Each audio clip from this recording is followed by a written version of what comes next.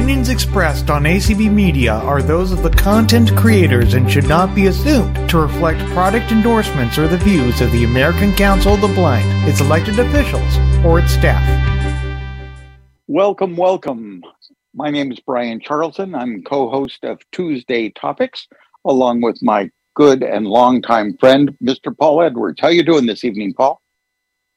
I'm still shocked by being a content creator. I'm fine, thank you. Content creator. That's what I am. Yes, okay. Well, we have to give ourselves some title in our retirement. And how about you, Marianne? How's it going? I am very well, thank you. How about you, Brian? I'm doing good. You're in Pennsylvania? I am. Visiting family? No, I've moved. Moved. I have. Okay, we'll come back to that at some point. And then we have Mr. Gathman. How are you doing, Larry? I am good, Brian. I have not moved. I'm still in California and ready to go somewhere. And Mr. Rick Morin out there in technology land. How's it going? It's going great, Brian. How are you? I want you to know that I had that aged steak that I bought at the ACB convention. Had a couple of those. I didn't eat both of them, but I've got two more waiting, and maybe you could join us over here Friday night for some steak. Yeah, see what you can do it in your schedule. Yeah, okay. Rick, are you sure they're open? You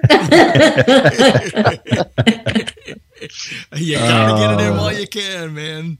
Yeah. So, Paul, you wrote up quite the description of tonight's topic, radio. And we were talking prior to opening the room here this evening about the definition, if you will, that we were going to use for radio. And you were going with a rather broad definition.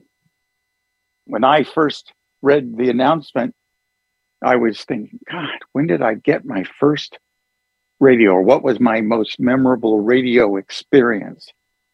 And Larry, you would appreciate this. I have strong memories of going into my family's kitchen, crawling up onto the countertop where we had our single radio, and tuning it into KEX radio in order to listen to old time radio shows in the evening. Very fond memory. Green Hornet, just a number of them. Green Hornet was my favorite, though. Was that syndicated through Victor Ives? Very well could have been. Very well could have been. KEX, as you can tell with the three-letter name, was a 50,000 watts station. And I lived in the Portland, Oregon area. So surrounded by mountains with a big valley and a big river gorge. So what we could pick up from outside of the state was almost nothing at the time. So it's either done local or it's syndicated in that fashion. When did you start listening to old time radio, Larry? Well, the first time, I think, actually the first time was like 1960. I was 5 years old and I heard Suspense. I heard Don McNeil's Breakfast Club while I was at school, on recess, because I know they were on KNX or CBS. But the first time I remember being at my grandmother's house, and she had this great big, huge radio. It was bigger than a tabletop. It was a full radio, and we used to listen to The Shadow syndicated on Sunday afternoons. And I didn't know what it was. I just thought it was cool, and it was dramatic. There you go. For a half hour. So probably, to answer your question in a shorter form, probably in the early to mid 60s, and never got involved with it in terms of collecting it until 1970. Gotcha. I was thinking the other program was Mystery Theater. I enjoyed that one as well. Yes. Part of it is a sighted kid, but that was in the same couple of years that I lost my vision. And whenever I get sick and tired of acting as my family's antenna for the black and white TV, you used to have to put aluminum foil on rabbit ear antennas. But they found that if a person held on to one of those rabbit ears in just the right position, which you couldn't watch the TV while doing it, the picture was much better. So I occasionally revolted and went out to listen to the radio. How about you, Marianne? I only really listened to Mystery Theater Radio. That was the only talk show I listened to. And then other than that, it was music, and it was New York radio stations. So Harry Harrison, WABC, and then switching over to country to, what was it? I forget what the call letters were. But anyway, yeah, the only talk show I listened to was the Mystery Theater, which I very much enjoyed. And Paul? Gosh, I feel like I was fortunate in that I was born before a lot of you guys were. So when I was 3 and 4 and 5, there was still a lot of real old time radio around. So there were kids programs. I remember on Saturday morning being kind of in love with Big John and Sparky. I don't know if you remember them, Larry. I do. From your old time radio days. And then there are lots of westerns like Hopalong Cassidy and The Lone Ranger and the Cisco Kid, Gunsmoke, and I used to like comedies, but I think where this all started and what made us decide to do this is we were asking each other kind of what was the most important thing that you did in your life, and that sort of ties it all together. And for me, it was very much radio, and I thought it might have been for Larry as well because of how involved he's gotten with old time radio. But my experience was a little bit different because in 1953, I moved from the U.S. to Canada. And so from 53 to 59, I got an entirely different radio experience, a really cool one, because the CBC is a very different listen from most American radio stations. And there were still a lot of dramas then in Canada, and some of them were just amazingly produced. And then in 1959, and from then until 1976, I lived in the Caribbean. So suddenly I went from a place where AM and FM radio were sort of the norm to the place where there were some local Caribbean AM and FM stations, but for the most part, what I was listening to was shortwave radio, which is an entirely different exercise. So I've kind of had experience with all kinds of radios, and truly, had it not been for radio, I don't think I would have had nearly as full a life as I've had, and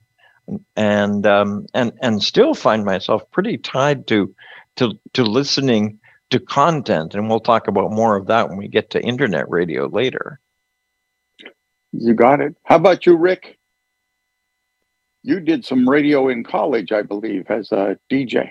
Yeah, I did. I was, in terms of radio drama and stuff, I never got into it. Never was really exposed to it. I was a top 40 kid, top 40 radio, and went to college and always had a desire to become a DJ and thought that maybe I could do that professionally someday. Never did. But worked the campus radio station, did a show 5 days a week, all that kind of stuff. But it was all in the vein of top 40. So, there are songs that come up on the radio which bring back memories of certain situations. I know that happens for everybody, but I was in college from 72 to 77. So when some of those tracks start to play, I actually remember being at the turntable playing some of those songs when they were brand new. And, turntables. Oh my goodness. Yeah, we had them. yeah. They were actually kind of I fun. was thinking about the gear that we were listening to this stuff on and doing this stuff on. I remember, you know, the console radio that you were describing. That you know, that was in the days of vacuum tubes, right? That's So true. when I went, it was when vacuum I went, tube days.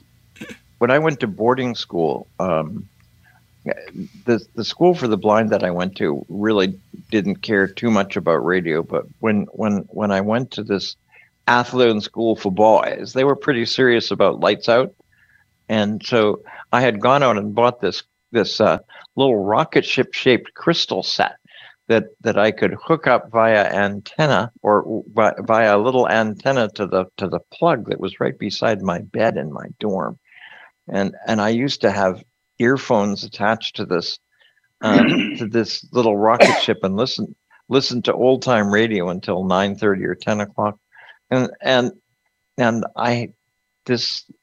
the principal lived on the same floor as I lived on. And either she was going to get me for listening to the transistor radio, and I think I got 3 of them confiscated while I was there, or she was going to get me for reading Braille. But either way, it's all right. Come out and sit in the hall since you're not sleepy, and she'd leave me there till midnight or 1 a.m. and say, go to bed. There you go. Do you remember? At least it's a strong memory of mine that my father would pop the back off of TV sets and radios and look to see which one didn't light up, pulled it out, gave it to me. And sent me down to the drugstore to buy its replacement. We did almost all of our own home repair of that kind of thing. Yep, it's amazing. And here's another question for everybody: when did you get your first transistor? Because what a revolution that was. Oh, big time. It's happened that the first transistor radio came out in 1954, but it wasn't popularized yet. It wasn't mass manufactured. Right. But it was available starting then. So let's see. My first one was when I was about 8 years old. I remember getting one as a gift from one of my relatives, and you pretty much found me lost in that radio every day for the hours that kids these days put into video games. Mm-hmm. Yep. It's amazing how much difference it made. I think I got my first one in about 1957, maybe. How about you, Larry? Probably 60 or 61. But the thing I remember was the rather inadequate sound. Oh yeah, because it didn't need to be good back then. You just needed to hear something, and even though it was kind of tinny and small speakers, etc., it was so cool to be able to walk around with that thing because it wasn't connected to anything. It had a battery in it. And I listened to Vince Scully. Well, but no, Scully wasn't around in 60. Yeah, I guess he was. Sure he was. Yes, he was. Sure he was. But in L.A. I think he had been there 2 years earlier. He came pretty soon after the Dodgers did, didn't he? He came with the Dodgers. He and Jerry Doggett both came with the Dodgers. Did they come in? Did they? Was it 61 that they came? No, 58. Yeah, so because they there. won the World Series. He was there. I'd forgotten about that. But to be able to hear baseball and to be able to hear music and even old radio, some of these shows that were still on the air on a small little transistor radio, I didn't care what it sounded like as long as I could understand it. It was great. It was great. And you could carry it with you wherever you were. Absolutely. Yeah. And you could hide it from the teachers. Yes, that was an important part of it. Apparently, Paul wasn't very good at hiding his. No, apparently not. I really thought I was because it was tiny, man. It was this little tiny rocket crystal set, and you had to. You really had to fool around to get it to bring in stations. Yeah. Yep. I remember staying up late at night, not so much to hear a particular program, but to see how far away Oh, sure. I could pick up a station. And back then, you could pick them up far more easily than you can now. Now it's ridiculous. I think that's right. My goodness, where we were, we pick up from LA. We could pick up KOA in Denver. We could pick up stations in Nebraska. We could pick up KOA boomed in, and once it got past the mountains, stuff didn't come in as easily. And I was just dumbfounded when we would go to Denver to see my dad's family, and we'd be on the other side of the mountains, and everything came in. Mm. It was wonderful because we didn't have that luxury living in LA. Not nearly as much as we did when we went somewhere else. Even in Jamaica, I used to be able to get American radio stations, and the one I used to listen to a lot was station in Boston, and I'm missing the call letters now. But at night I used to be kind of very enamored with this guy called Dick Summer, who used to do the all night show on this radio station. Yeah, it's probably WMEX. Nope. RKO or WBZ. WBZ. Yep. Oh, BZ. Yep. Would have been WBZ. Yeah. Yeah. Back in the day, they had a lot of how many states? talk programs. Yeah, like 38 states, something like that. He was an amazing guy, though. He was a very, very cool guy. He had this very suave presentation. I'm sure other people from Boston can tell us all about Dick Summer, but I thought he was very cool. Did talk radio ever catch on with you guys? No. Listening to commentators, that kind of thing? No. I listened to them. It was kind of fun to kind of wander through just to see what was going on. But I didn't listen to them with the fascination that I listened to the old radio stuff. And then when I got a little older and did radio in college, and then, of course, later on, we were on stations for, 20, 30 years, playing the shows, interviewing people who were on the shows.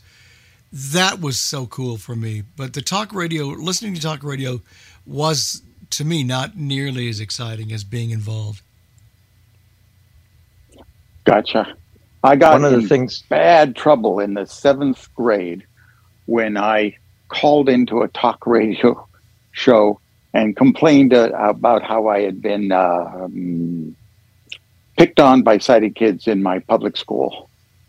And I came to school the next day, and apparently the principal's office was inundated by callers complaining about how they weren't protecting me in their school. And my TVI read me the riot act for complaining in public. So you gave the name of the school. What were you supposed to do? Wow. Well, I felt much misunderstood at the time.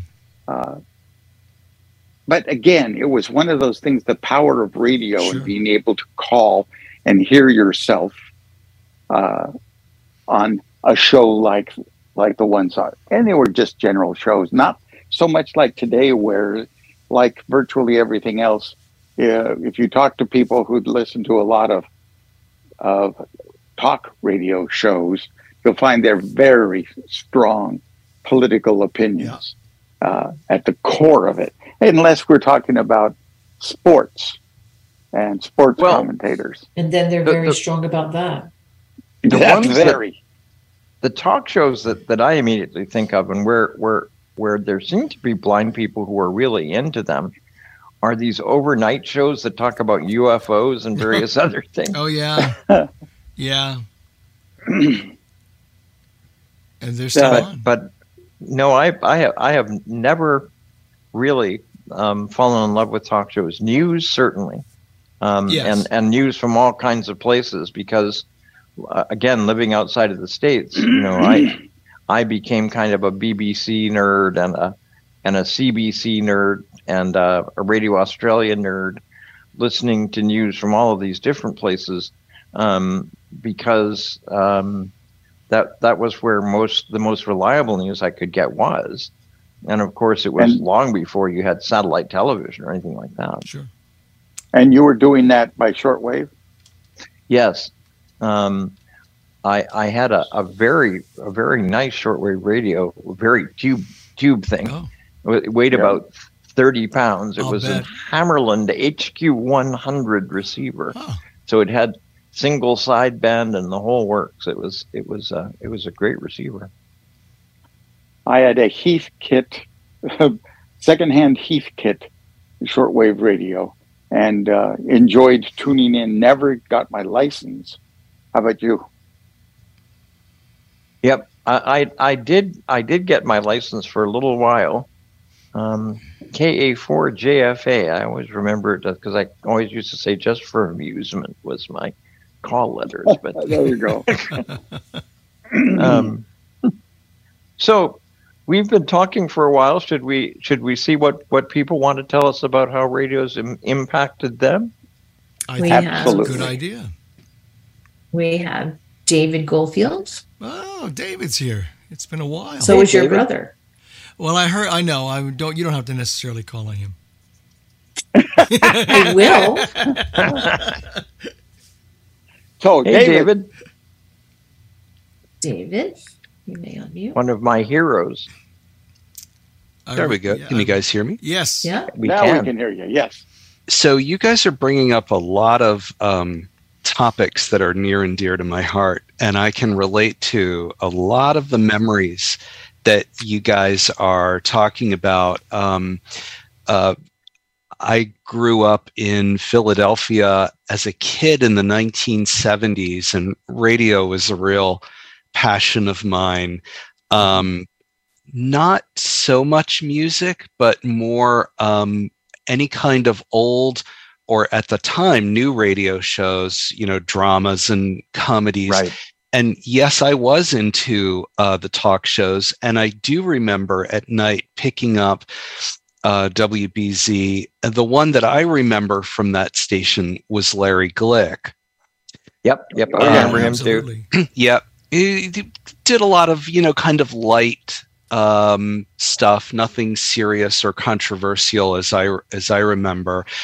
And what was cool about the talk shows was that, with maybe 3 exceptions that I can think of, they didn't have national shows. Now everything is all national and Right. syndicated. But at the time in the 70s, and I guess even to an extent in the 80s, most of it was local. And so it had a very unique feel depending on what station it was. And in fact, in Philly, from the mid 70s until the year 2000, we had an FM talk station that was all local except for the Larry King Show. And later on, they had a few other shows. They had Rush and Dr. Laura. But for the most part, they were all local. And that just made it so unique. As far as the dramas, I do remember Mystery Theater. Of course, now all of them are loosely semi-officially in the public domain. They've never been legally released, as far as I know. No. Larry, you can correct me on that if I'm wrong. They have but- not yet.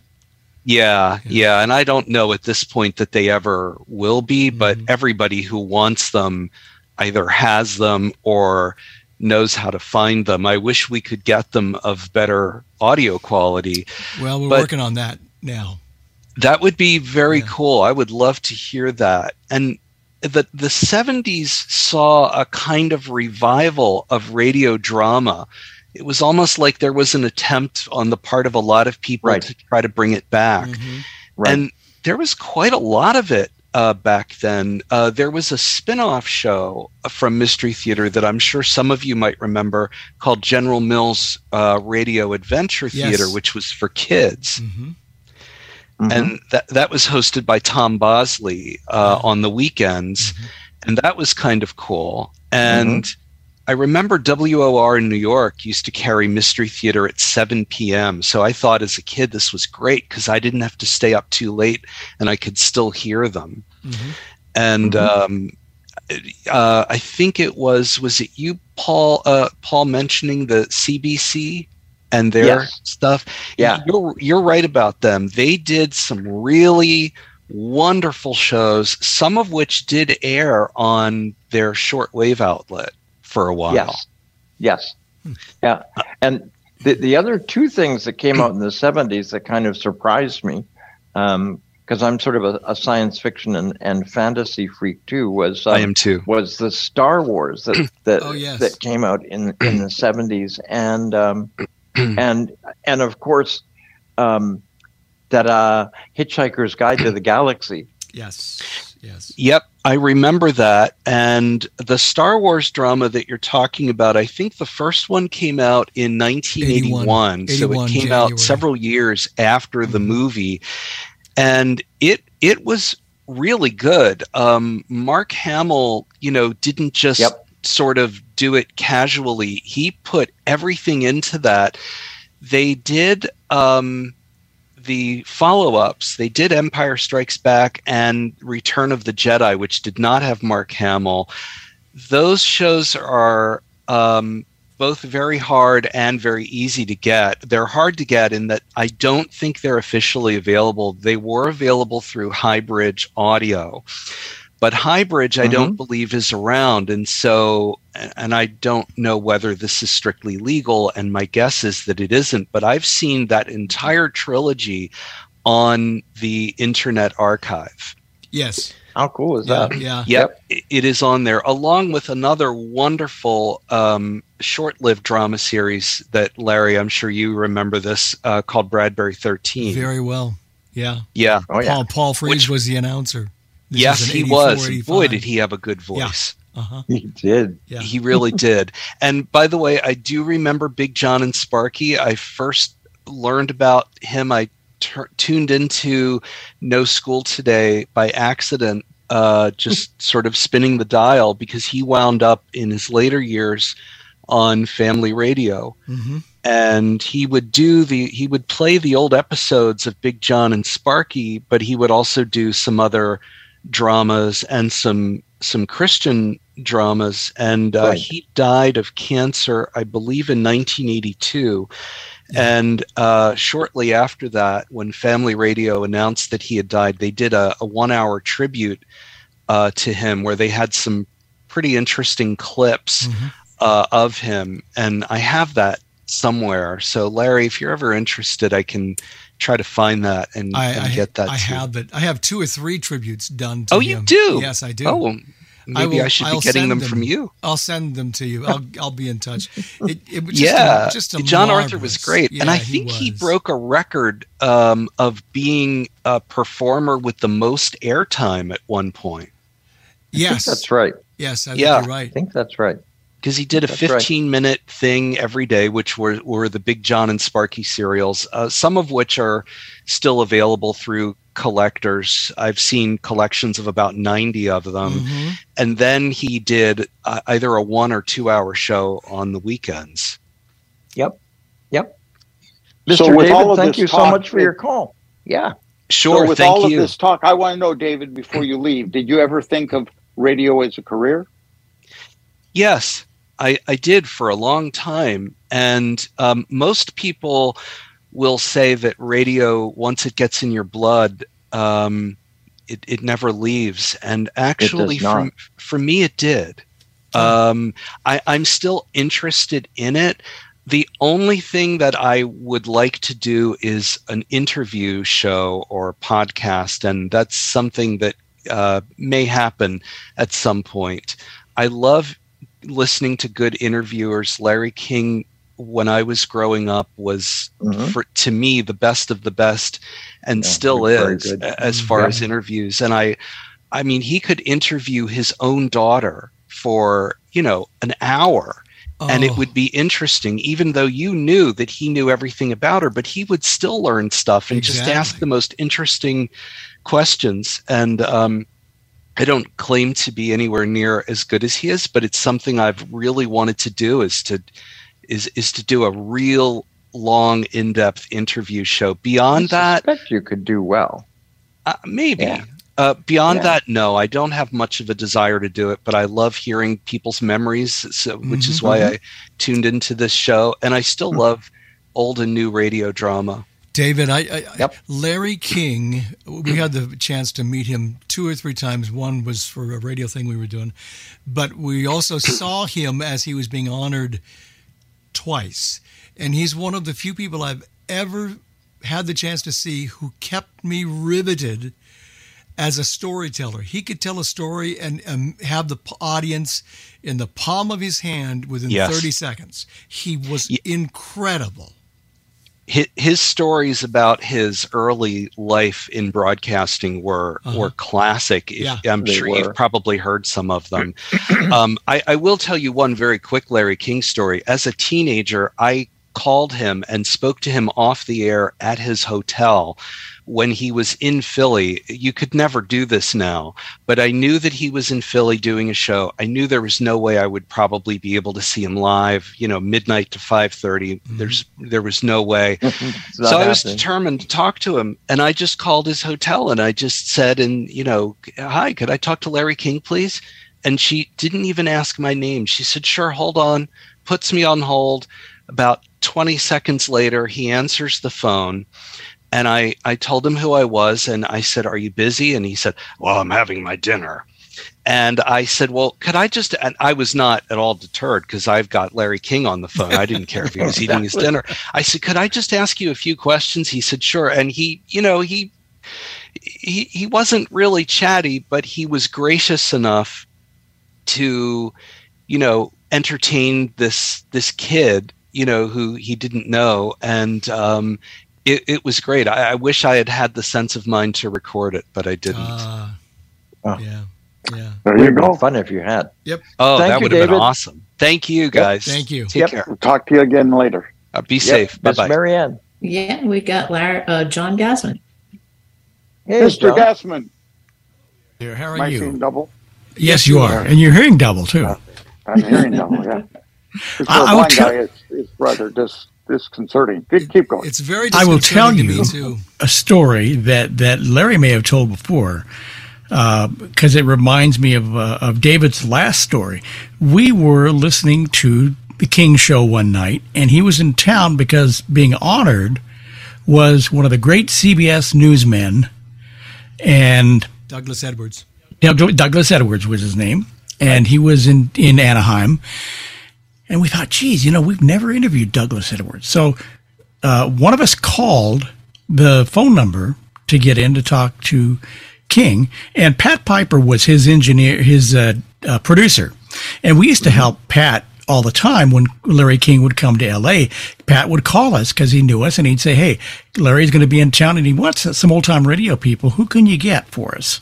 And we would help, and did that a couple of times. So we called and said, we understand Douglas Edwards is going to be in town tomorrow. What would be the chance of the NAB conference? Yeah, for the NAB conference. That's what it was. He was being honored. Could we go interview Douglas Edwards just for a short amount of time, because it would be a terrific opportunity? And Pat said, well, let me find out. So is it because Douglas was being interviewed at the time by King? So on a commercial, he asked him, and Douglas said, well, yeah, I'm going to be in town. We got to go to the airport, but have him give me a call, and we'll get together. So what wound up happening was that Larry and I and another sighted friend that we knew who was involved with old-time radio, we got in the car and we drove and carried with us one of those great big 10-inch Technics recorders. We literally picked it, got out of the car, picked it up, and walked up 10 stories to the suite where Douglas Edwards and his wife were getting ready to go to the airport. And they said, hi, how are you? Made us feel just like we were, the most important people in the world. And we set up the recorder, we set up the microphones, and we did 45 minutes with Douglas Edwards talking primarily about the war days of the end of the war and his experiences in the war, covering for CBS. And that was one of the most unique experiences I think that we ever had. And we played that a few times. And then he retired. He retired in '88 and passed away a couple years after that. We had nothing to do with that. But, no. But his retirement didn't last very long. Thanks, I'll take you off the suspect list. Statutes of limitation have run out, John. You're okay. By the way, one of the early things that I will always remember in 1960 or 61, the Lakers had come to town, moved from Minneapolis to Los Angeles. And they had a unique broadcasting situation where the radio broadcast with Chick Hearn was live. Tell this story. Yes. But TV, for whatever reason, was delayed. So one of the first times I heard the game, I said, okay. I said, Larry, let's bet. I'll bet the score at halftime. He said, no, no way in the world you would know. So I told him, okay, the Lakers are going to be up 63-60 at the half. And sure enough, they were. We bet a piece of candy or something.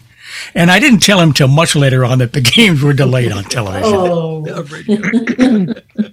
But see, you're actually talking about one of the all-time great announcers in the history of radio, Chick Hearn. Yep. Oh, yeah.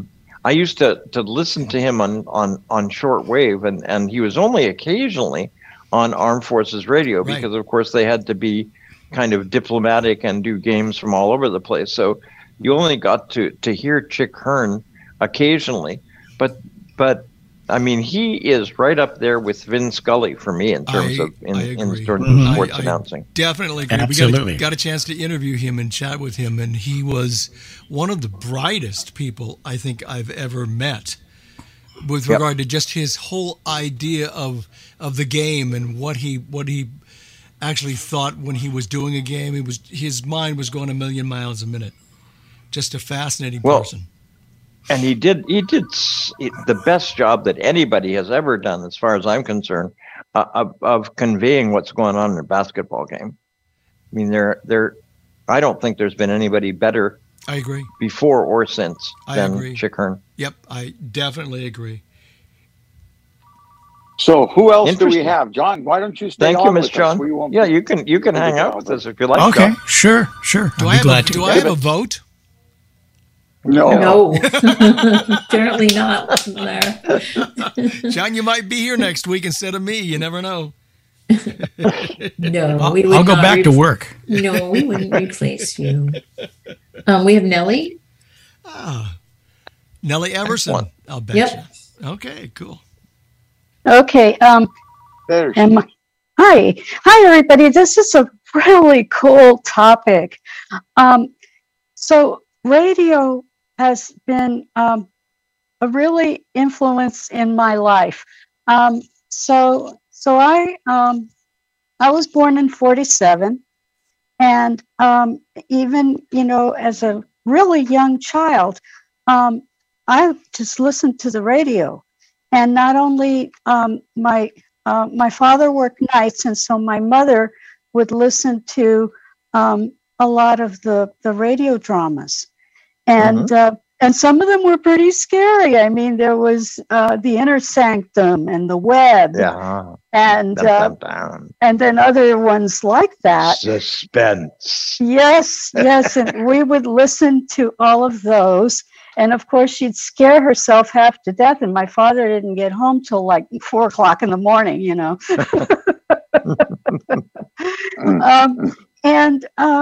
But then also.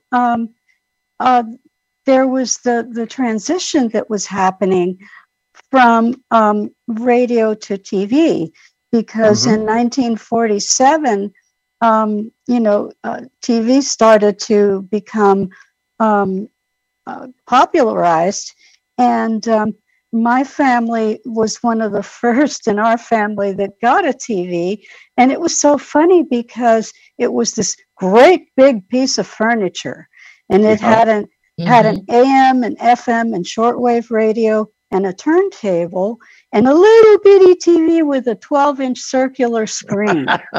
Right. So, it was tiny, and of course it was black and white. But the radio dramas started to transition into TV in the early 1950s. So by around 1954, you could see a lot of those actually being, put on TV. And they weren't long programs. Some of them were half hour, and some of them were 15 minutes. Some of them were very short. And there was also comedy, Milton Berle and Amos and Andy and Sid Caesar, and all of those guys. I'm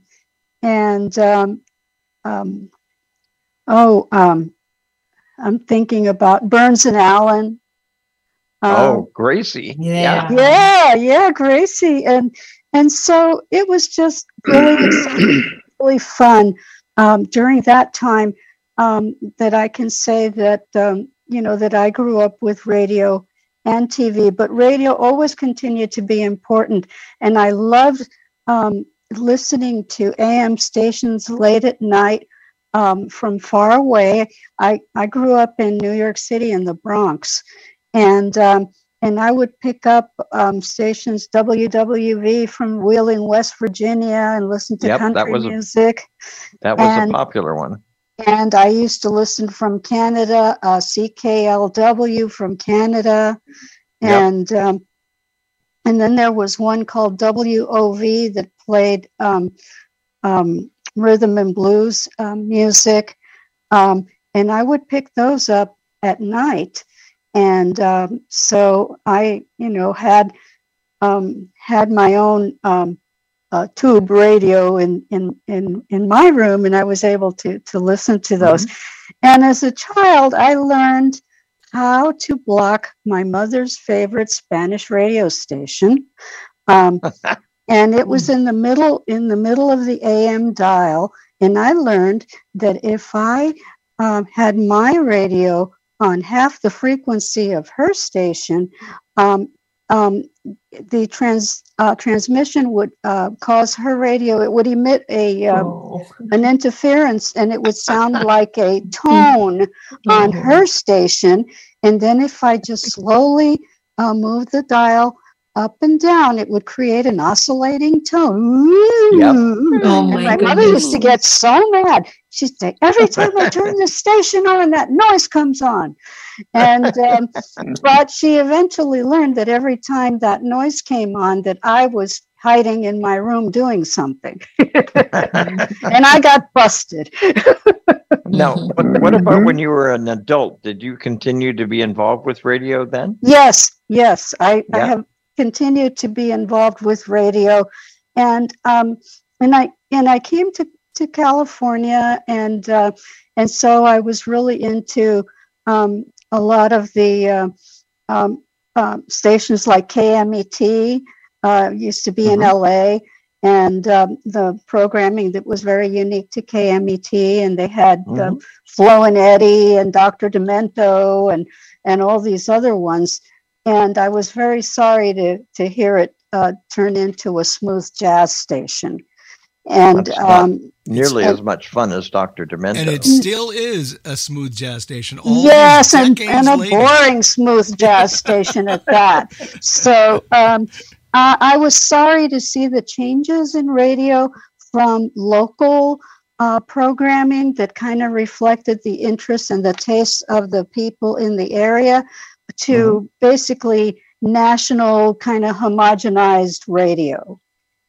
Yeah. So that's my take on it. Thank you very much, Nellie. We appreciate your call. Thank you. Sure.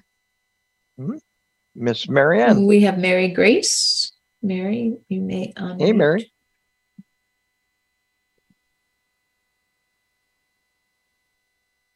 Little drum roll, please. You may unmute Mary Grace. It's a nice name. It's a beautiful name.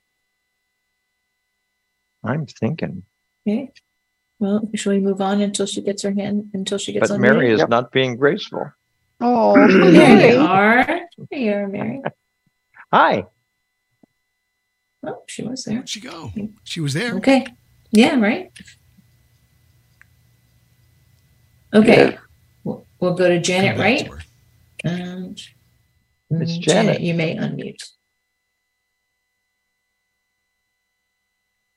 Hello, everybody. Hello. Hi, Janet. Hi there. How are you all doing this evening? We are well, thank you. I can't stay long, but I love this topic. Okay, now I did it. Good. Yeah. Well, now you're gonna have to wait, Mary. Yeah. Okay. You'll be next, Mary. Go for it, Miss Janet, and then we'll take Mary right after. Yep. She made me lose my train of thought. Anyway, I love radio. Used to listen to it at night. I get KFI out of California. Mhm. Oh, we can't forget WGN when they had Harry Carey. Cannot. And Chicago Cubs games. Yeah. Holy cow. Holy anyway, cow. yeah. But anyway, I had an AM FM TV radio, which I could pick up the audio from the TV stations and weather stations. Yeah, those and are cool. I had a radio when I was like 8 years old, and I think one time my friends and I, we were at school, and they had a teacher's box, and we thought we would go hide in the teacher's box and try to be DJs. That's pretty cool. Lost her. Did it work well? Nope, we lost her. We lost her, yeah. Oops. So, Miss Mary, I guess you get to go. Okay. Well, anyway, I'm probably the oldest one here. Well, I am so far. I don't know what to do to her. Because I was born in 1935. So when I went to a school for the blind and started in the first grade, and I remember, I think we brought a radio there, a little white radio, and in first and second grade, it was more of a dormitory, but I remember still the radio being on sometimes. And I remember hearing White Christmas for the first time. Yep. And when I was in first or second grade, I don't know. And then when I moved to the dormitory in third grade, I had a little Philco radio that I had all through high school. And I remember as a kid on Saturday morning at 11 o'clock, there was a program called Let's Pretend. And Let's Pretend had all the fairy tales. I remember acted those. out. And I mean, as a kid, I listened to that religiously. Mm-hmm. I remember One Man's Family on Sunday afternoons. Right. For, I think, 15 minutes. And every Sunday, my roommate and I had to listen to One Man's Family and see what was going to happen. With the organ music. Yeah. Yep. Yeah. By Paul Carson. Yep. And, of course, I remember, The Shadow, and on Sunday nights, Jack Benny and Charlie McCarthy and Edgar Bergen. Yep. And in high school, my favorite radio program was Miss Brooks. Oh. I remember that. I just used to love that program. With Eve Arden. Mm-hmm. Yes. Yes. Yep. Yes. Yes. Mr. Conklin. Gail Gordon. Yes. And Mr. Boynton. Oh, It was yes. Jeff Chandler, but back then he was Ira Grossell. Yes. Lester Boynton. Yes. Yeah. I remember that. Yeah. And Walter Denton and Walter Denton and Harriet Conklin. Yeah, Walter Denton was Richard Crenna later. Was eventually he became a great television actor. Really? Yeah. Richard Dick Crenna. Yeah. Mm-hmm. And I remember when I was 10 years old, and I was home then, hearing on the radio that Roosevelt had died. Mm-hmm. And And I would remember going and telling my mother, "Oh my goodness, I just heard that Roosevelt had died." It's like just kind of memorable at that time. And radio was just always, well, since I grew up with it. I mean, we didn't get television until I was in high school and probably, a junior or senior. So radio was just that was my upbringing. Did you ever hear the original Fireside Chats? Yes. God, I was kind of too young to understand it. so much. Exactly. Exactly. It was like it was on, but but pretty amazing. It was just, radio was just so important. So what about now, Miss Mary Grace? Do you still listen to the radio some? Yeah, and the other thing is I often use number 3 with ACB and listen to old time radio shows that I remember. Yep. I find I do that a lot because it just brings back so many memories. And they're now, such fun. Yep. Oh, they are. And now probably what I listen to on the radio more is I listen to public radio a lot and classical music and that kind of thing. And I do like public radio. If I'm going to listen to the news, I like turning on public radio. Yep. I've gotten into a habit of listening to particularly Sunday morning public radio with The Puzzle. Oh, yes, I do too. I love The Puzzle. Yep. Miss Mary Grace, thank you so much for your call. Well, radio just has meant so much to me that I just wanted to let you know. Well, we appreciate it. We appreciate it. Thank you. Yep. You're welcome. Miss Marianne.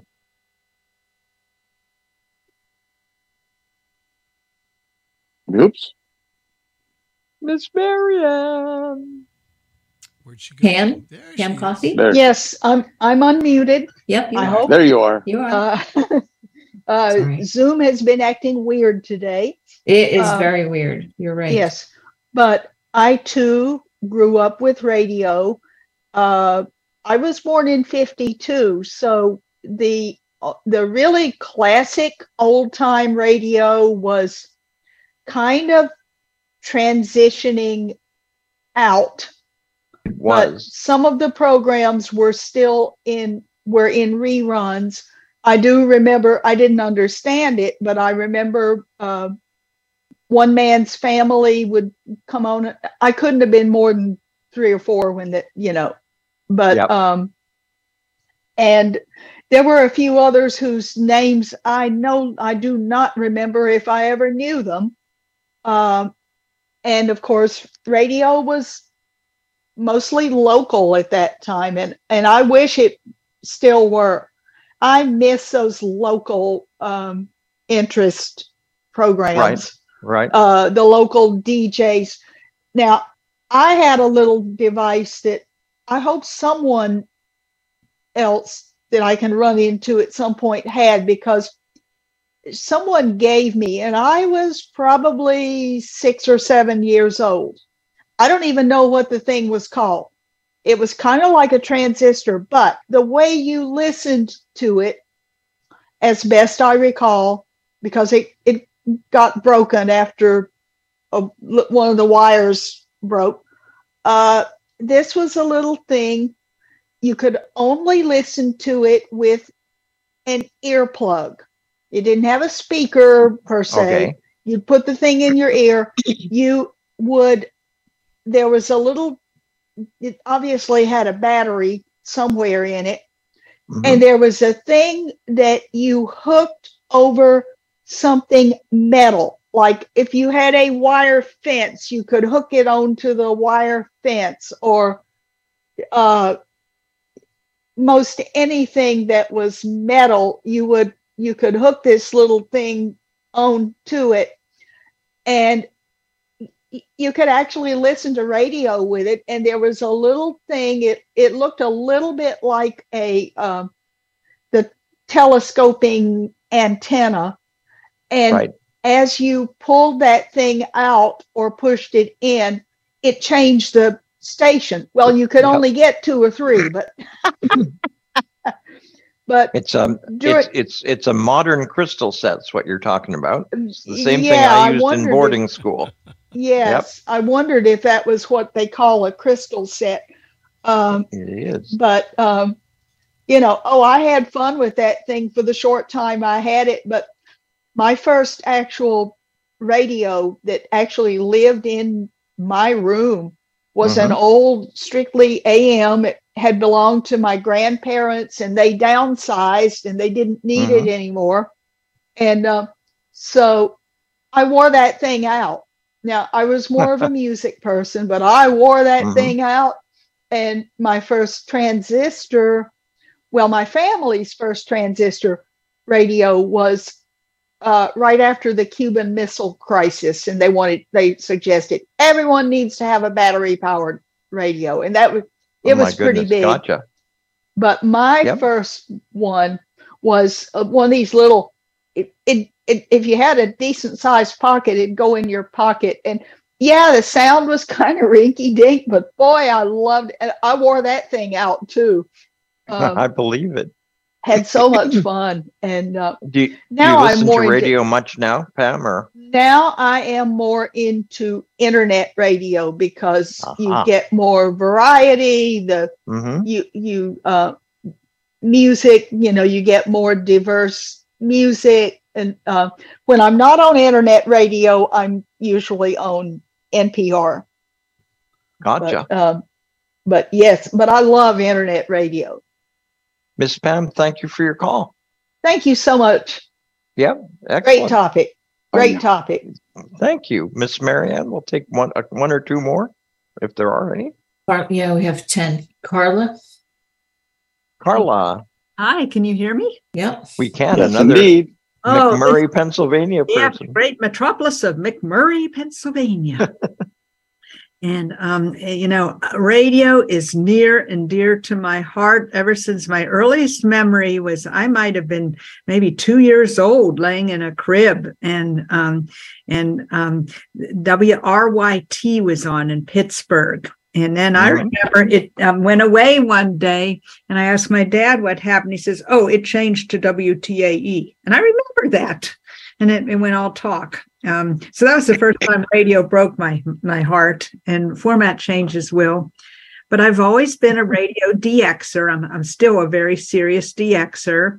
And I remember when we would travel, I would have my little transistor radio and I'd have my headphones and my slate and stylus. And every time I picked up a station, I'd write it down. And I'd write down what kind of music it played. When did they have their news? What kind of they're really called sounders, I found of it. What kind of a news noise they had. I called them news noises. And I was cleaning very recently and I found my old radio log, and it is so funny. And now I'm going back to Alexa and I'm trying to see if any of those stations are still on the air. And I used to listen to WCFL in Chicago at night and pretend like I was in Chicago. And, or other little girls were playing house with their Barbies. I was either playing school or playing radio station. And when I was in high school, I got a job at a cable station as a board op. And then I worked for a joint community college-owned radio station when I was in college. Nice. And I thought about going into radio, but I didn't like the instability of moving up and down the coast and up and down the dial. But I still use my radio skills because I have a little production studio for Language Learn Communications. And I write my own production music and, I mix, I have a mixer and all that. So it served me well. But I want to know more about Big John and Sparky because I have a dog named Sparky. But and somebody else to tell me about that and where I could listen to that. But I have to tell you two funny stories real fast. The one funny story is when I was in 6th grade at the School for the Blind, I called KQV radio and I got a field trip lined up for my 6th grade class. And we toured the radio station. And this was in 1972. And you know how back then, when they did advertisements, there was all this reverb and everything. Well, and when we were all through with the interview, the engineer that gave the interview said, "Do you have any questions?" And I said, "Well, you didn't show us the big room. Where's your big room?" And he says, "What big room?" "Well, you do all the commercials." And he took me in the production studio and showed me this little box that made echoes. And I remember I was so disappointed. The magic was destroyed. but I have a Lexicon effects box in my production studio, so I have my own big room. So now I'm glad. Ta-da.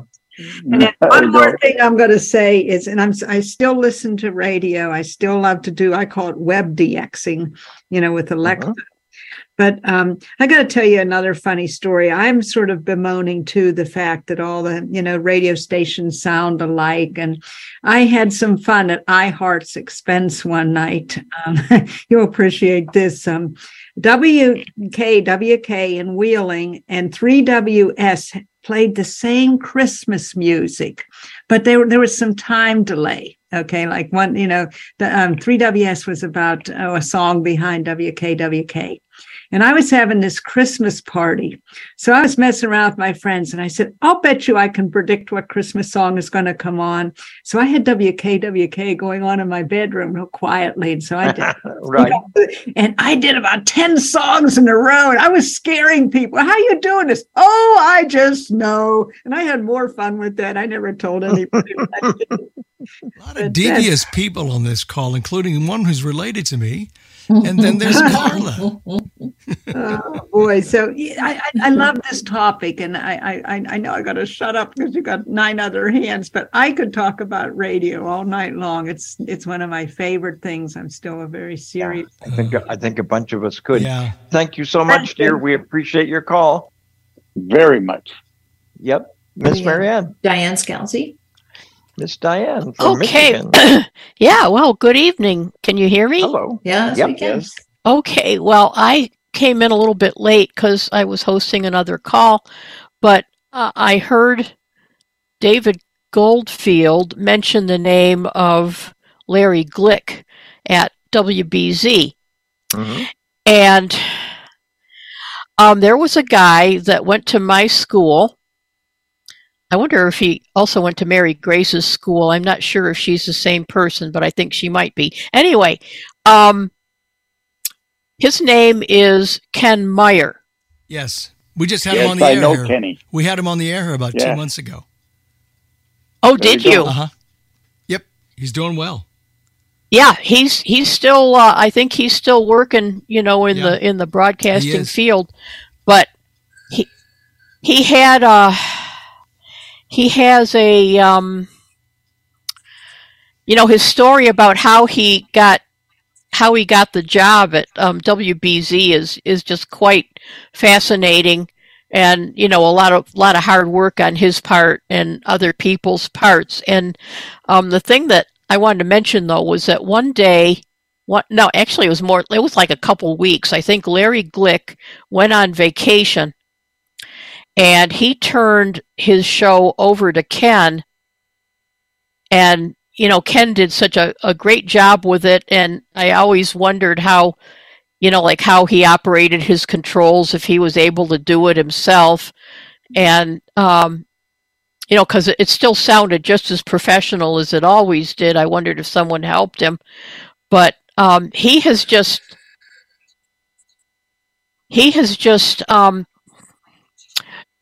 interviewed so many people and knows a lot of people. And I think that he's had a wonderful life in radio. And, it's neat to hear that he's still going at it. So do you still listen to the radio, Miss Diane? Pardon me, Paul? Do you still listen to the radio now or not so much? If I listen to NPR, especially on the weekends when I'm getting ready in the morning. I listen to Morning Edition and Wait, Don't Tell Me. I love that show. So yeah, that's about all I listen to. I definitely don't listen to any AM radio unless I'm in my brother-in-law's car, because he listens to WWJ here to see what's going on with the traffic and everything. So, I don't have any. I certainly never did any radio except in college. One time we had a project that we had to do between semesters, and I wanted to find out how things worked at the radio station. They had just started their radio station, and so I had an hour music show on Friday nights, and I probably talked for like 2 minutes and played music all the rest of the time because I was so nervous about getting on the air. So good job, though. Anyway, yeah, Mr. Brian, you were going to say something about Mr. Meyer? Yes, I had the privilege of going to his induction ceremony when he was inducted into the Massachusetts Broadcaster Hall of Fame. So he's very well respected in this neck of the woods, I'll tell you. It's funny, Brian, we've known him since the early 90s, and as much fun as we had talking about radio, both on the air and off, I had just as much fun talking to him about sports. He is an sports, big-time sports fan. And we spent hours talking about sports. He's just a fascinating guy.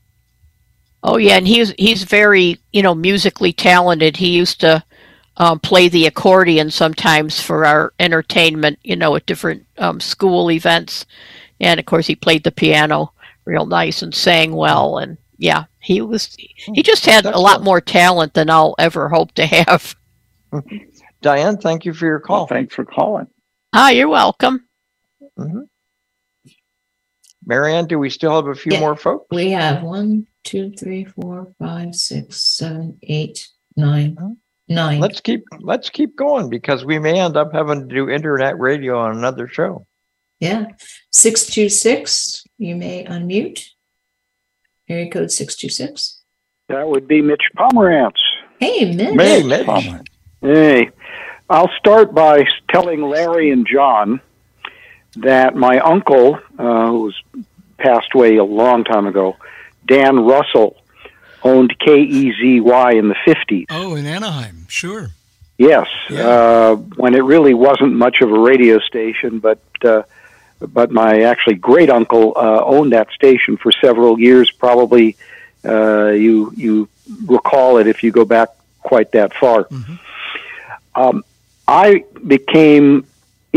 got into radio when my mother won a contest. She worked at the Broadway department store, and she won a Philco clock radio. And she gave it to me when I was 5, back in 55, and I became a DXer. And in those days, on Sunday nights when lots of stations went off the air, I actually was able to get WBZ in Boston from Los Angeles. It didn't happen a lot, but it did happen. And I guess that sparked my interest in radio. I was into talk shows when I was a kid. I'd listen to the original Michael Jackson, who was British and a very interesting guy. And then I would listen, if anybody remembers Joe Pine, who was an ultra-conservative. And in the 60s, he ended up on television, which is why I wasn't sure if he'd gotten out of Southern California to the rest of the country. But he used to close his shows by saying, "Good night and get Castro." So I'd been into radio, and then in the early 70s, I got to know a fellow who did a couple of fellows who did a sci-fi program on the Pacifica station here in Los Angeles, KPFK. And through that, I was actually brought in as a volunteer. I did a program on disability issues, except they were handicapped issues in those days. I did a show on the station for 3 years. Nice. I had forgotten. I think it was sometimes it was every 2 weeks, but more often it was monthly. And I did that show until I went to work full time. But during that time, I had 2 cool experiences. One, it was during the Watergate hearings, and during the summer, I was one of the people responsible for editing on one of those old reel-to-reel machines with the razor blades and the Scotch tape. Yeah. At the station, I edited the hearing the hours of hearings into an hour program.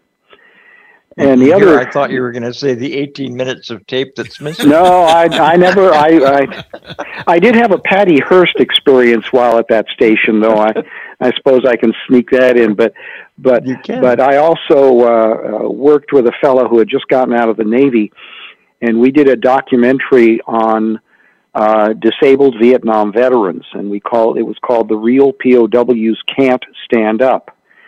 And we won the Ohio State Award for Journalism in 1974. How cool is that? And there you go. I still have a cassette of that somewhere around here, but it was a great experience. But I'd been a DXer and ended up getting into shortwave DX. Yes. Somewhere around here, I have a notebook with the 90 or 100 stations that I actually logged. I had an old naval issue 32 band shortwave radio that goes back to the late 30s. It weighed 50 or 60 pounds, and the speaker was a separate item. Yeah. Wow. And I had that, and then later on, and I have that radio, and I still have a very nice Grundig shortwave that I bought back in the 80s, and I bought it from a fairly high-end electronics store, and I knew the manager there, one of the managers there, and he asked me, he said, for an extra $50, I can put a speech chip in. So I was able to know exactly what frequencies I was on. So that was cool. It was fantastic because it made my life a whole lot simpler. And I know, and I was switching over from the radio to the phone, but I think you were talking about the Star Wars radio adaptation. Yes, right. I was on the KUSC advisory board at the time. George Lucas was an alum of USC, as am I. Right. And the first one, when it was done and produced and all that, he gave it to USC, and KUSC was the first station to run it. It ran for 10 or 12 consecutive Sunday evenings for about either 15 or 30-minute segments. And I never did hear the next two, but I would give a lot to lay hands on that original Star Wars radio adaptation. But I was on their advisory board when the station manager came to us and said, George Lucas is giving us the right to run the radio adaptation of Star Wars, and I thought that was fantastic. When God was very young, I had a copy of the first one, but I don't anymore. I have no idea where it is, and I've never heard the other two either. Yeah, and it was just it was so well done, and amazing. They got in 2 or 3 of the actors, including and I'm blanking on his name, who played Darth Vader, also did the radio version. They were able to get. What was his name? Oh gosh. Yeah. You guys should be able exactly. Larry, you should know that. What is his name? He does a lot of commercials now. Got a deep black sort of voice. Yeah. It wasn't James Earl Jones, was it? Yes. Yeah, I think it was. It was. Okay. Yep. Yeah. Where's the beef? Exactly. But it was fantastic to have had that experience, and these days I'm mostly on Sirius XM. Certainly for sports, and also for a couple of shows that that Donna and I listen to on Saturdays. One, it's called Highway 61 Revisited. They play 60s and 70s on music. WUMB. Yep, that's correct. And in fact, we subscribed back in February, so we're now members of WUMB. And then on Sunday, we have a friend who does a 2-hour program on Phoenix Radio 1208, which is a radio station out of London or out of England that is primarily operated by blind and visually impaired persons. She's based here out of Western Massachusetts, but she does a show on Sunday mornings that we listen to. Play a lot of new Americana type music. So, I've been connected with radio a long time. Had the privilege of being a part of it for a while, and it's been good experience. Although radio these days, as everybody has said, is just not what it used to be, and probably never will be again. Yep, I think you're right, sir. Mitch, thank you so much for your call. Absolutely. Take care. Yep, we appreciate it. Mm-hmm. Miss Marianne. We have Chris Ann. Chris Ann, you may unmute. Hi there. Hi there. I have an interesting radio experience. Back when I was a freshman in high school, the Top 40 radio station here had a DJ named Scotty Regan. And Scotty had a contest to have the ability to record a record with the Supremes. I'm in the Detroit area, and he had this thing where you had to send in a composition in 25 words or less why you would like to record a record with the Supremes. So I did. And they picked 50 of those compositions, and they brought you down to Motown Studios and put a headset on you, and you could choose which song you wanted to sing along to. And you would have that in your ear, but when you were singing, they were only recording your voice. They wanted to have the full ability to know what your voice was like. Mm-hmm. And so out of those 50 ones, they picked 3, and I got picked. Ta-da.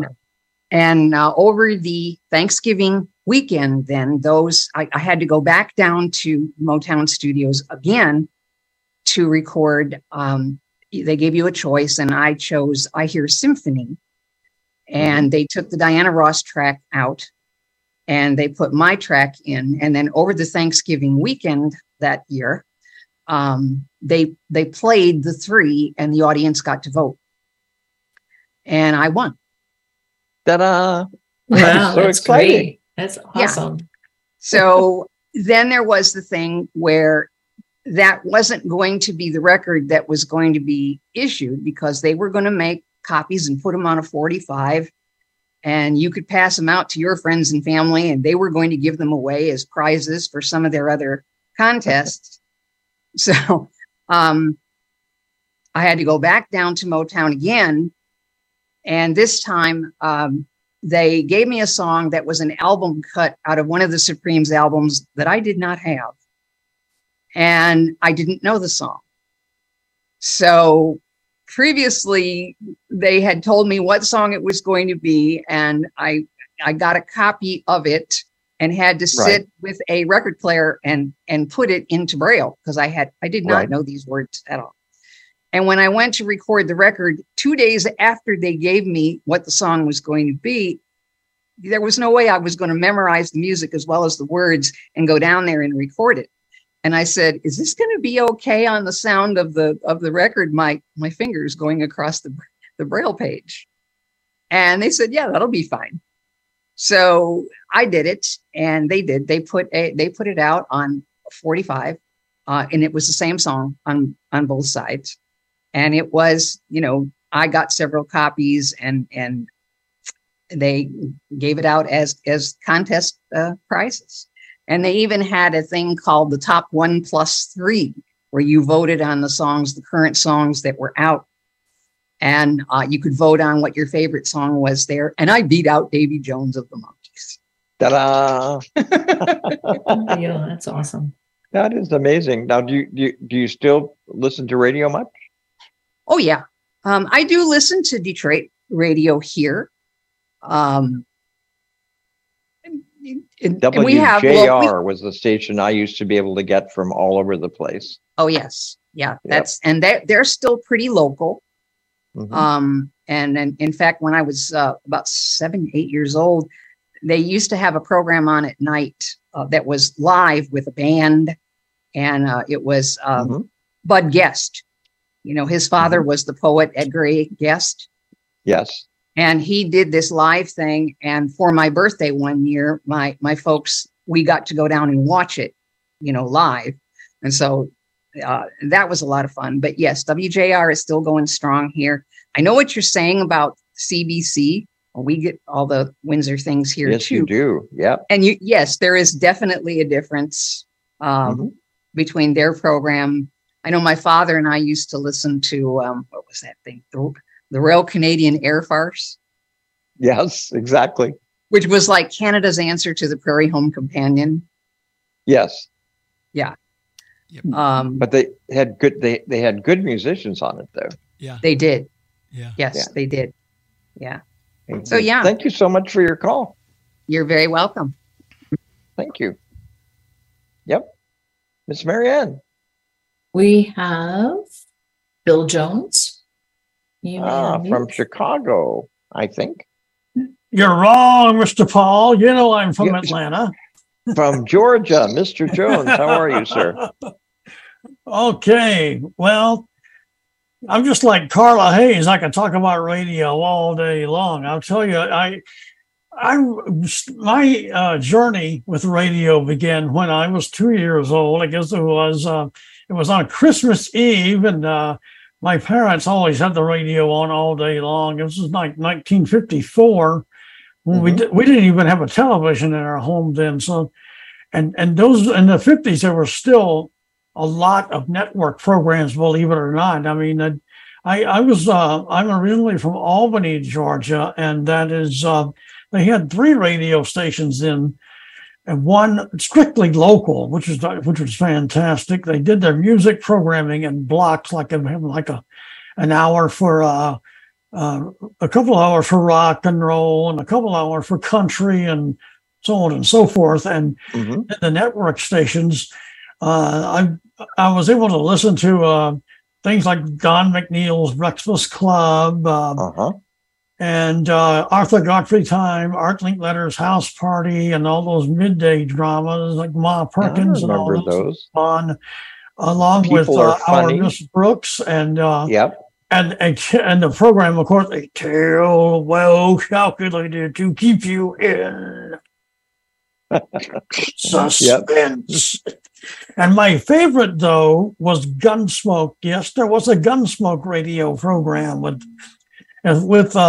William Conrad as Matt Dillon. And, you know, that's why a lot of people said he had a better image doing that radio program of Gunsmoke than his real life TV image, because I understand he was a small guy, but as Marshall Dillon on the radio, he sounded like he was some 6'3", 500-pound guy. Yeah, at least that. I'm that man, Matt Dillon. You know, it's really something. And of course, I got into DXing, and I did plenty of that. And my first transistor radio I got when I was 10, and almost immediately I learned a secret that we kids kept from our parents every night, of taking the radio out after everybody had gone to bed and turning it on and listening to it. And of course, I had my career was in radio, first in college, where I was a DJ for a while, and excellent newscaster for several years. And I also did a disability issues program. And then I got involved with the Georgia Radio Reading Service, where I worked as a producer and program consultant. And excellent. And it was just really, radio has just been my life all the way around. And as far as listening to radio now, well, I will only listen to AM and FM radio for any kind of sporting events or news, but nothing else. I mean, everything else sounds the same. And talk radio has just three topics: politics, and politics. So I pretty much stay away from talk radio, but most of my radio listening is on the internet. And like my friend Carla, I do a lot of internet DXing. And if I might just put in a plug here for a second before I wrap up. My Peach Talk call, which will be on August the 17th, is going to kind of continue this topic with the influence of radio. So people who might want to join us who didn't get enough tonight will join us next week on the 17th of August. Watch your daily schedule. Very good. And his name is Mike. What's his name? What's the name of the call, Mr. Peach Talk. Peach Talk. Peach Talk. Peach Talk. Very good. Excellent. There we go. All right. Thank you so much, Mr. Paul, and Ryan, and everybody. This is great. Excellent. Yep. It's Marianne. We have Peter, I believe, is 608 area code. It sounds like a Heidi to me. There you go. I had completely forgotten about my rocket ship crystal set. That and I don't know, Paul. Mine had the nose cone was how you adjusted the crystal set. It slid up and down. Yes. Yeah, it was a wonderful thing that I had that when it was right after Sputnik that I got that. Yeah, that's about right. And I used to be amazed at what it could get because Victoria, the radio station in Victoria, was broadcasting Boston Blackie, and so I had to hear that. So, and I grew up in Kenosha, Wisconsin, which is and I grew up in Kenosha, Wisconsin, which is right between Chicago and Milwaukee, and so nice. You know, I had like 30 radio stations that were like all local. I remember waking up in the morning and listening to Alley Oop on the morning radio show, and that when I first lost my sight, my very first personal radio was a Silvertone radio, and it had a radio dial that was backwards of all the other radio stations, of all the other radios, so that the 500 end was down at the right-hand end instead of the left-hand end. Oh, that is interesting. And then my first transistor radio was a Zenith Pocket transistor, and that it was great. That they were expensive to begin with, but then later they became almost nothing. But they were expensive at one point. My grandfather had stock in Zenith, and so that he was given a Zenith Pocket transistor radio as a bonus for his stock options. And how cool is that? So So anyway, that but lots of fun with radio. I didn't listen to a lot of radio until I got to the School for the Visually Handicapped in Janesville. And then we listened to a lot of chapter day kinds of things, and we were able to check out radios for periods of time, and then they would come and collect them and put them all back in the room, and then we had favorite radios that we tried to get and had to be first in line to be able to get them. And then my first really good radio I bought from Terry Gorman, that he had gotten a Sony radio, and that he wanted to move on to something else, and so I bought his cast off. And I had that radio until just a couple of years ago, and I had it on a shelf, and I caught the edge of the radio on something, and it crashed to the floor, and that was the end of it. But that. I think I might have had the same Sony. It was pretty cool. Yeah. Yep. And it had a secondary unit that you could play in to make it stereo. I never got the stereo adapter for it, but that I had that radio for a long time. It was really cool. a lot of fun. Terry is a good radio guy. He's done an amazing service to folks who have certain note takers. He's put together this great big collection of radio stations that he's made available. It's really very good. I'm very impressed with Terry. Yep. So anyway, thank you for the memory. I had completely forgotten about my crystal set. It was just a lot of fun with your phone and everything. Absolutely. So. Thank you, sir. Good night. Yep. Good night now. I think this is Teresa, area code 501. I think it could be. You may unmute. From Jacksonville. From Jacksonville, Arkansas. My brother asked me about if I'm going to the ACB convention in Jacksonville, Florida. He lives in Florida. He might try to come see me. Well, that would be great.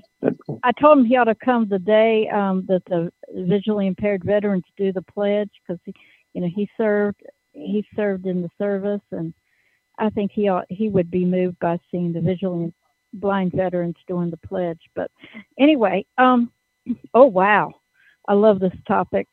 I remember my parents, we had TV, but sometimes our TV, as my dad called it, the idiot box, when we were little, didn't always work very well. So we played the radio a lot. And they probably were listening to some kind of a community radio station that had a block of different types of programming. I remember the news coming from ABC, because I could tell the sound, their music, especially on the top of the hour. They had different, intro music for their news. But I remember getting a radio when my grandma asked me if I'd want a radio for Christmas the year I turned 6. I said, yeah, because, friends of mine in the schools for the blind had radios, and I thought it would be so cool to have a radio. And so when I was Christmas, when I was in first grade, I got a radio. Actually, I got 2 radios that Christmas, and I took one to school with me. And it was, it was fun. It had FM, but I didn't know much about what was on FM. I think I was playing around with the AM dial. And as I got a little older, I learned how to DX like everybody else. And at nighttime, I remember when I moved to West Virginia, we thought we found civilization at nighttime when we could find WABC out of New York City. Yes, ma'am. And so I listened to Cousin Brucey. Yep. And for all the Detroit people and Michigan folks out there, I used to listen to CKLW at night when they played top 40 music. That was back, a lot of the AM stations played music still. And WKBW out of Buffalo. And I didn't, I was too young for all the original, the radio shows in their original inception, but there were some top 40 stations in the 70s, like on Sunday evenings and Sunday nights, they would play the reruns of The Shadow and what was it, Margot Lane, Memory Lane. Yep. Margot Lane. That. And Margot Lane. Lamont Cranston. Yep. Okay, and also The Shadow. So I told my mom that The Shadow was coming on, and she laughed at me because she remembered The Shadow when she was a girl, growing up. And so, we got into it together and everything. But the one that I can remember was the Radio Mystery Theater, and I could find that on from 7 p.m. to like 1 a.m. I could DX somewhere and find that on the radio. And I thought that was the coolest thing to hear, Radio Mystery Theater. Yep. And boy, I wish Excellent. it was still around. Yeah, I think a lot of us do. Yeah, because that was good. That was really good. Phoenix Radio. I'm not sure what time they do it, but there's a couple out of Maryland named Roger and Debbie Williamson. And they do a show on Phoenix Radio called Songs from Our House, or Heart to Heart, something, I think that's what it's called, but they have a show on Phoenix Radio, and they send it out on an email list on our school alumni list. That's how excellent. I know about it. Yes. Miss Teresa, thank you for your call, dear. Well, I just wanted to say that now I like my A-lady. I'll request her to play stations. There's this one that plays a Beatles show on Sunday morning, and I'll request her to play WAXQ out of New York City. Or now I can just tell her play Q104.3. And I like Pandora. I don't get that on her, but I do have a Pandora account on some device, so I can listen to music of my choice. That's excellent. That's great. We're going to talk about some of those options on our next radio show, where we're going to be talking about what options there are today. But right. That radio won't be tonight. Yep. Right. What it was is not the way it is now. You know, if you do listen to a music station, they have their playlist. They say they don't repeat songs during the middle of the workday. Okay, you won't hear it that day. You'll hear it the next day. You certainly will. Miss Teresa, thank you. Okay. Thank you. Yep, Miss Marianne. We have Nora. Hey, Miss Nora. Yeah, hi. Good evening. How are you? Doing great. And I used to listen to music when I wasn't much of a radio listener when I was real little, but I think I heard my sister used to play her radio 70s music and things like that. And then in the 80s, I got a small transistor radio, and I can use the headphones, and I'm going to and from the School for the Deaf and the Blind here in Phoenix. I used to listen to the music on the bus going to or from school. And back in the 80s, I used to listen to the 60s or the 50s music, and I thought that was fun. And then I bet it was. Oh, yeah, it was. And then I listened to country music after, like back in the 90s. One time, I tried to change the channel, and I was stuck on this one station called Camel Country 108 here in Phoenix. I finally got it fixed. On AM, I used to be able to get WSM sometimes at night. Oh. Of course, is the kind of radio station that broadcasts the Grand Ole Opera every week. That sounds nice. Yeah, that's great. Anyway, I listened to that radio station. I think KFLR or something like that, or some kind of other station with very light rock or very cool music, and I thought that was nice too. And then now, then later on, I listened to the radio sports like basketball or baseball, or basically basketball. And now I listen to music with Christmas time type music. No, that's pretty much it. Excellent. Thank you, Miss Nora. We appreciate your calling in. You're welcome. And what's her DXing? What's that mean? Oh, I don't know what it actually stands for, but it's a term that's used in amateur radio, and it's also used in shortwave radio and AM radio. And DX means getting hold of different. Well, in shortwave, it means different countries. But I think in AM, it means different radio stations from all over the country. And you log them. And what you can sometimes do is you can send a postcard to the radio station telling them what you listened to. And if they verify that you, in fact, heard them, they'll send you a card. So then you can verify that that's a station you actually heard. That's interesting. Wow. That's awesome. Thank you. Yeah, you're welcome. Thank you, Miss Nora. Welcome. We have Desi. Debbie. You may unmute. Ms. Nora. Yeah. Here I am. There she is. Here I am. Before anything else, I just want to wish Miss Nora a very happy birthday. And happy birthday, Nora. And Thank you. you're welcome.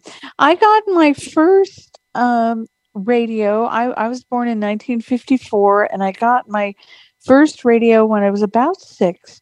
My mom had to go in for a lot of dental work, and I think it was during a summer or something because I wasn't in school at the time, but she would take me with her, and her dentist was a really, really nice guy. And in order to occupy me while she was back there for however long it was, he would allow me to listen to his transistor radio, which I thought was just the coolest thing ever in the world.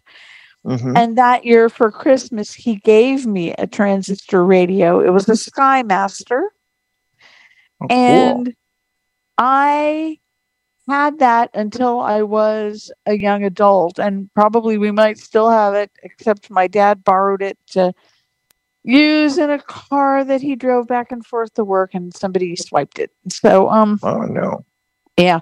But I too remember the end of the old time radio era because I grew up in Ventura, California, and so I was not so far from Los Angeles. And even though we had the Caneo grade to contend with, so some of our radio reception in those days wasn't real great.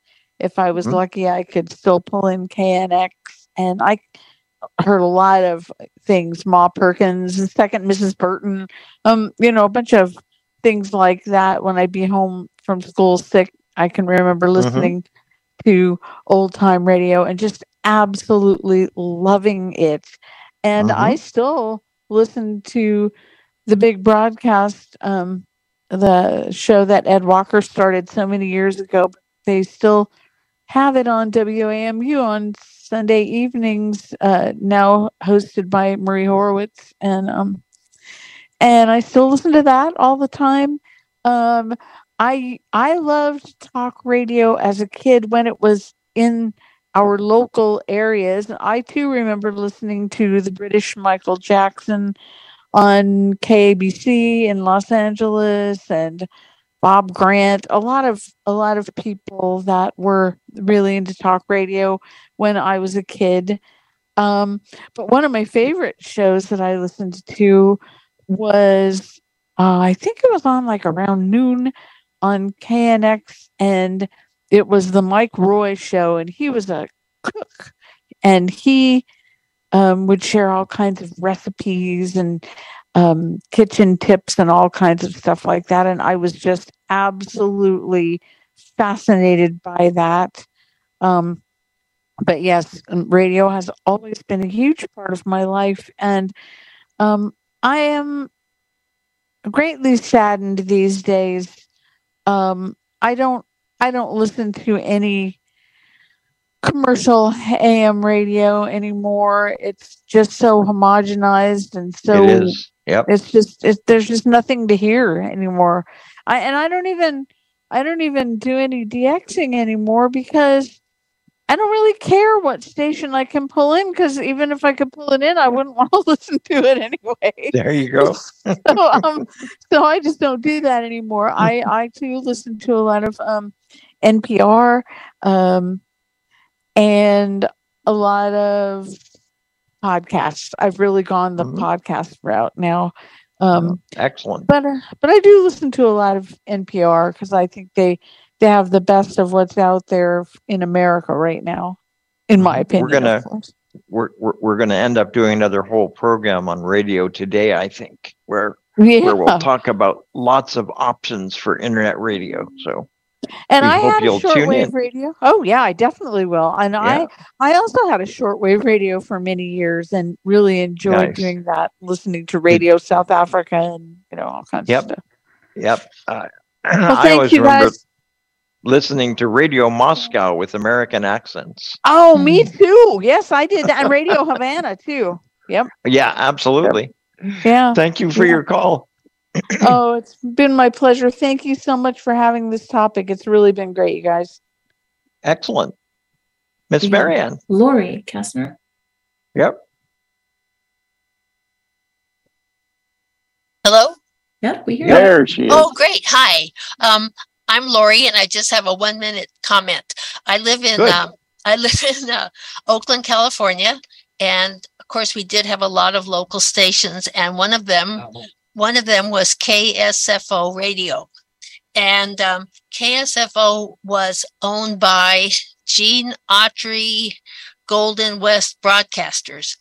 And in 1980, my husband and I always listened to radio Mystery Theater on that station.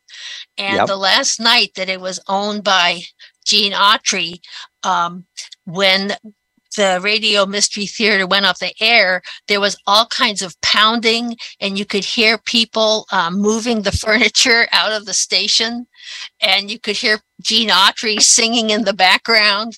And it was really, it really was, a riot, because they were all moving, and that was it. And the next day, it became a super conservative station with people like Rush Limbaugh. So that's my story.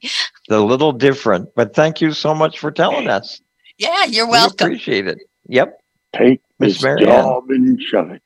We have area code 708. You may unmute.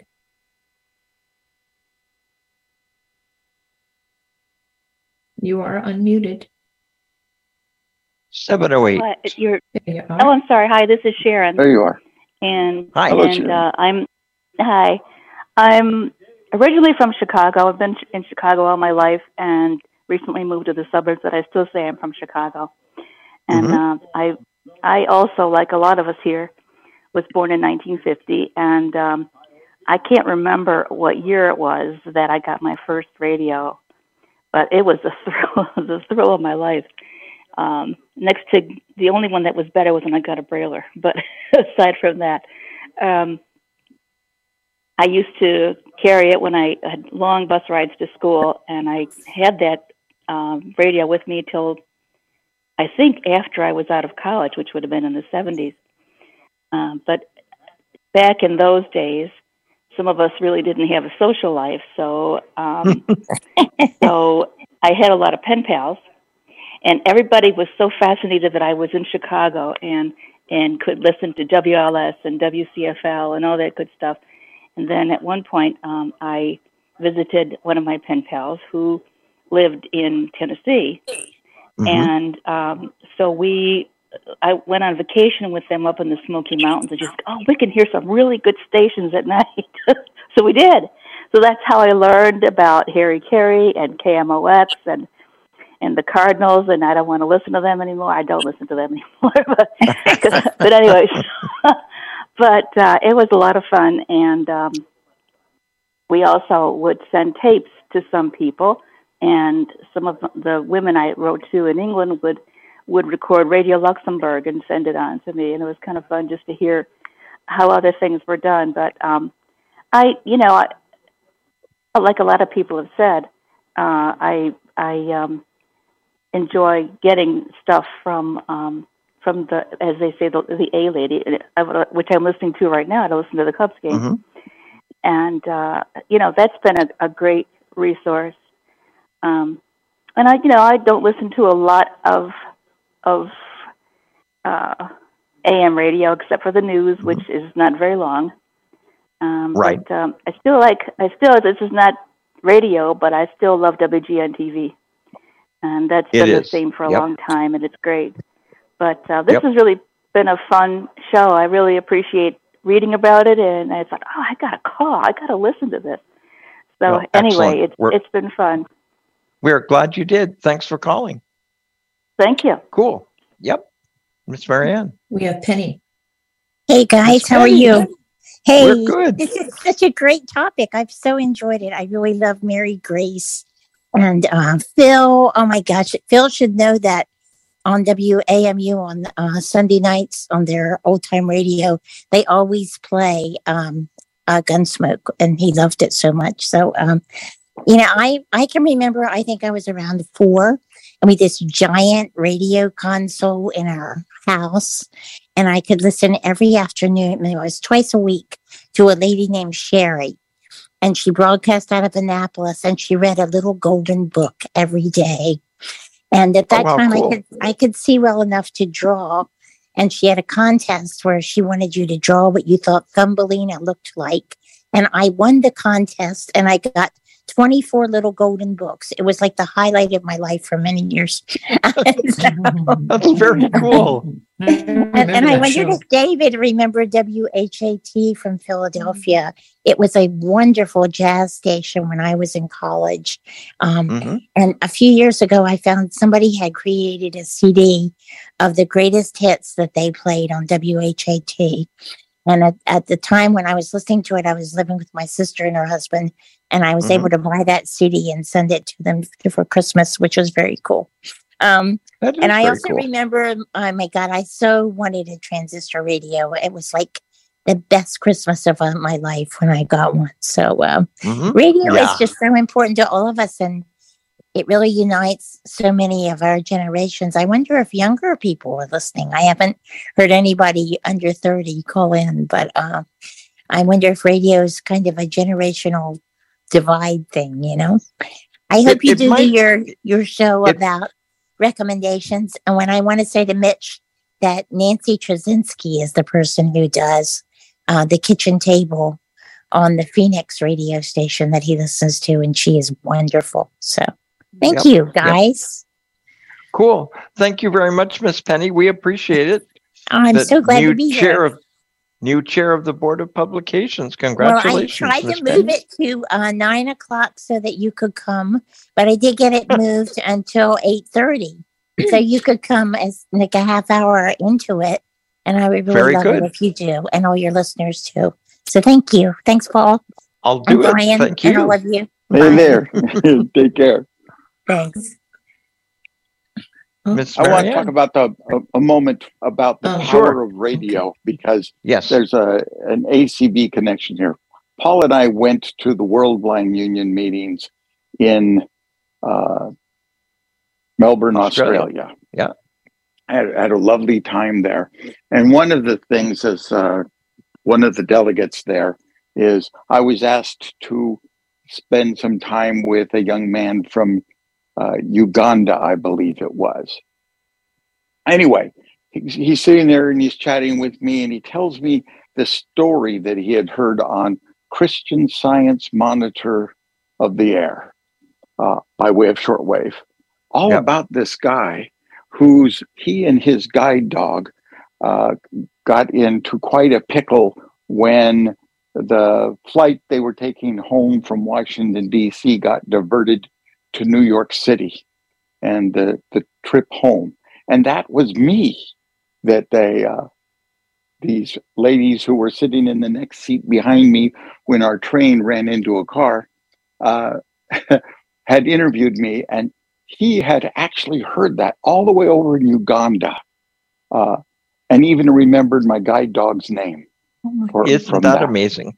It is a small, small world, my friend. Very small world. It is a small world. Especially because of radio. Especially because of this medium. In Trinidad, when I moved there, I was pretty big into the Catholic Church, and I did 2 radio programs. One once a week, and one I think twice or 3 times a week. I can't remember which. For the Catholic Church, and I had this little room at the front of my house that was sort of my little recording studio, and I had my reel-to-reel tape recorder, and did that for I guess 4 or 5 years down there. It was great fun. What made me think about it though is if I'd had to buy all of the supplies that I needed to do that show, I never would have been able to do it. But I got access to a bunch of free tapes after the radio station was finished with them, and they were the Back to the Bible broadcasts that were being broadcast on Radio Trinidad. And then once they finished with the broadcast, they no longer wanted the tape, so I could use those to record my radio shows. So it was fun. There you go. Let's recycle. No single purpose plastics. Absolutely not. Miss So Marianne, who else do we have, Marianne? We have Janet. Yep. Hi. Well, first of all, I just want to say Phil Jones says he's from Atlanta, but I know better. We're in the same town, little town 25 miles east of Atlanta, Phil. You may not want to say. Very good. But I was going to say that I won my first radio in 1963, my first FM, when I was singing Feed the Birds from from My Fair Lady. No, Feed the Birds. Yeah, My Fair Lady. Mhm. And that Nice. radio caused me to enter so many contests from WMCA, WABC. But the best contest I ever won on radio was, well, I'll say this. When I was modeling in New York City, they used to call me the blonde Cher because my hair was way down to my waist and it was blonde. Nice. And so I won the radio station, 50 people in the New York City area, won the premiere of Grease. And this was Oh, in wow. Radio City Music Hall. Yep. And everyone who was in Grease, all the celebrities, were at the premiere. And so 50 of us normal people won these tickets. And I remember turning the corner on 6th Avenue to go into Radio City Music Hall. And they had all the barriers up. So everybody that came to see the celebrities were behind these huge barriers. And there I come in my bright red jumpsuit and my long blonde hair. And I turned the corner Nice. and were shocked because everybody was taking pictures. And I heard everybody saying, "Who is it? Who is it?" And somebody says, "I think it's Cher's sister." And they're going, "Yeah, she's blonde, right?" And then all the flashes started going off. I'm thinking, it's only me.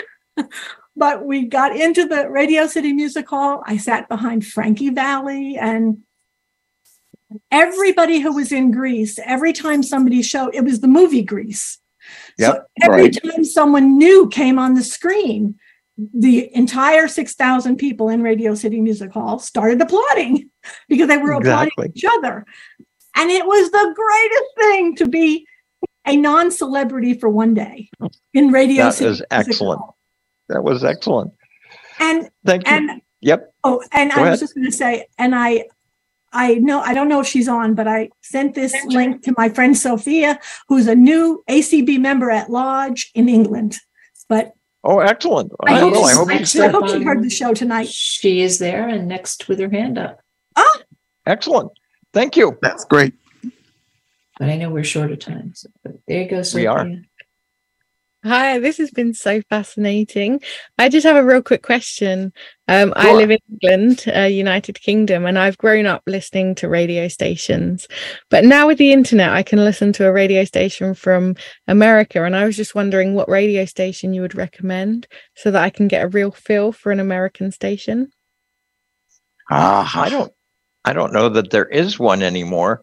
I mean, I think most of us, a lot of us would say listen to virtually any public radio station or an NPR station, kind of the equivalent of the BBC. That's a very But tough there's question. Really tough. and I think you'd enjoy those. What do you think, Larry? I think you're right. There's so much in America, and it just depends on your tastes. But I think you're probably right. That would be good because it's a very tough question to answer. Yeah, there are other stations. Go ahead, Brian. But again, I love NPR too, but it's not typical American No. radio. No, it's not. It is not. It is more elite kind of content. It's sort of the it's sort of the BBC of the U.S. in a way. Yeah, I yeah. agree. But if we were to pick a station, you would want to pick one that is one of our major cities, so that you could get a variety of what would be going on. Here in the Boston area, if WBZ is all news, so I don't recommend it as a typical station. Well, maybe that would be typical, and of course there's WABC and WCBS in New York that would both be all news. Right. So those are the all news ones. And then I would, here in my area, that would be the most typical, I would say, is WMJX Magic, WMJX. And that would give Excellent. you a real assortment of what's a daytime DJ does versus what a nighttime DJ does, and when it switches over late night into talk radio, that kind of thing. Mm-hmm. And thank you for calling. And ladies and gentlemen, thank you very much for your interest in this topic. It exceeded our expectation by a fair amount. We thought we'd get 2 topics in. So join us again either next week or the week after, when Tuesday Topics will explore internet radio and what it's like and what it means, and probably a little about podcasts as well. And in the meantime, good night, Mrs. Calabash.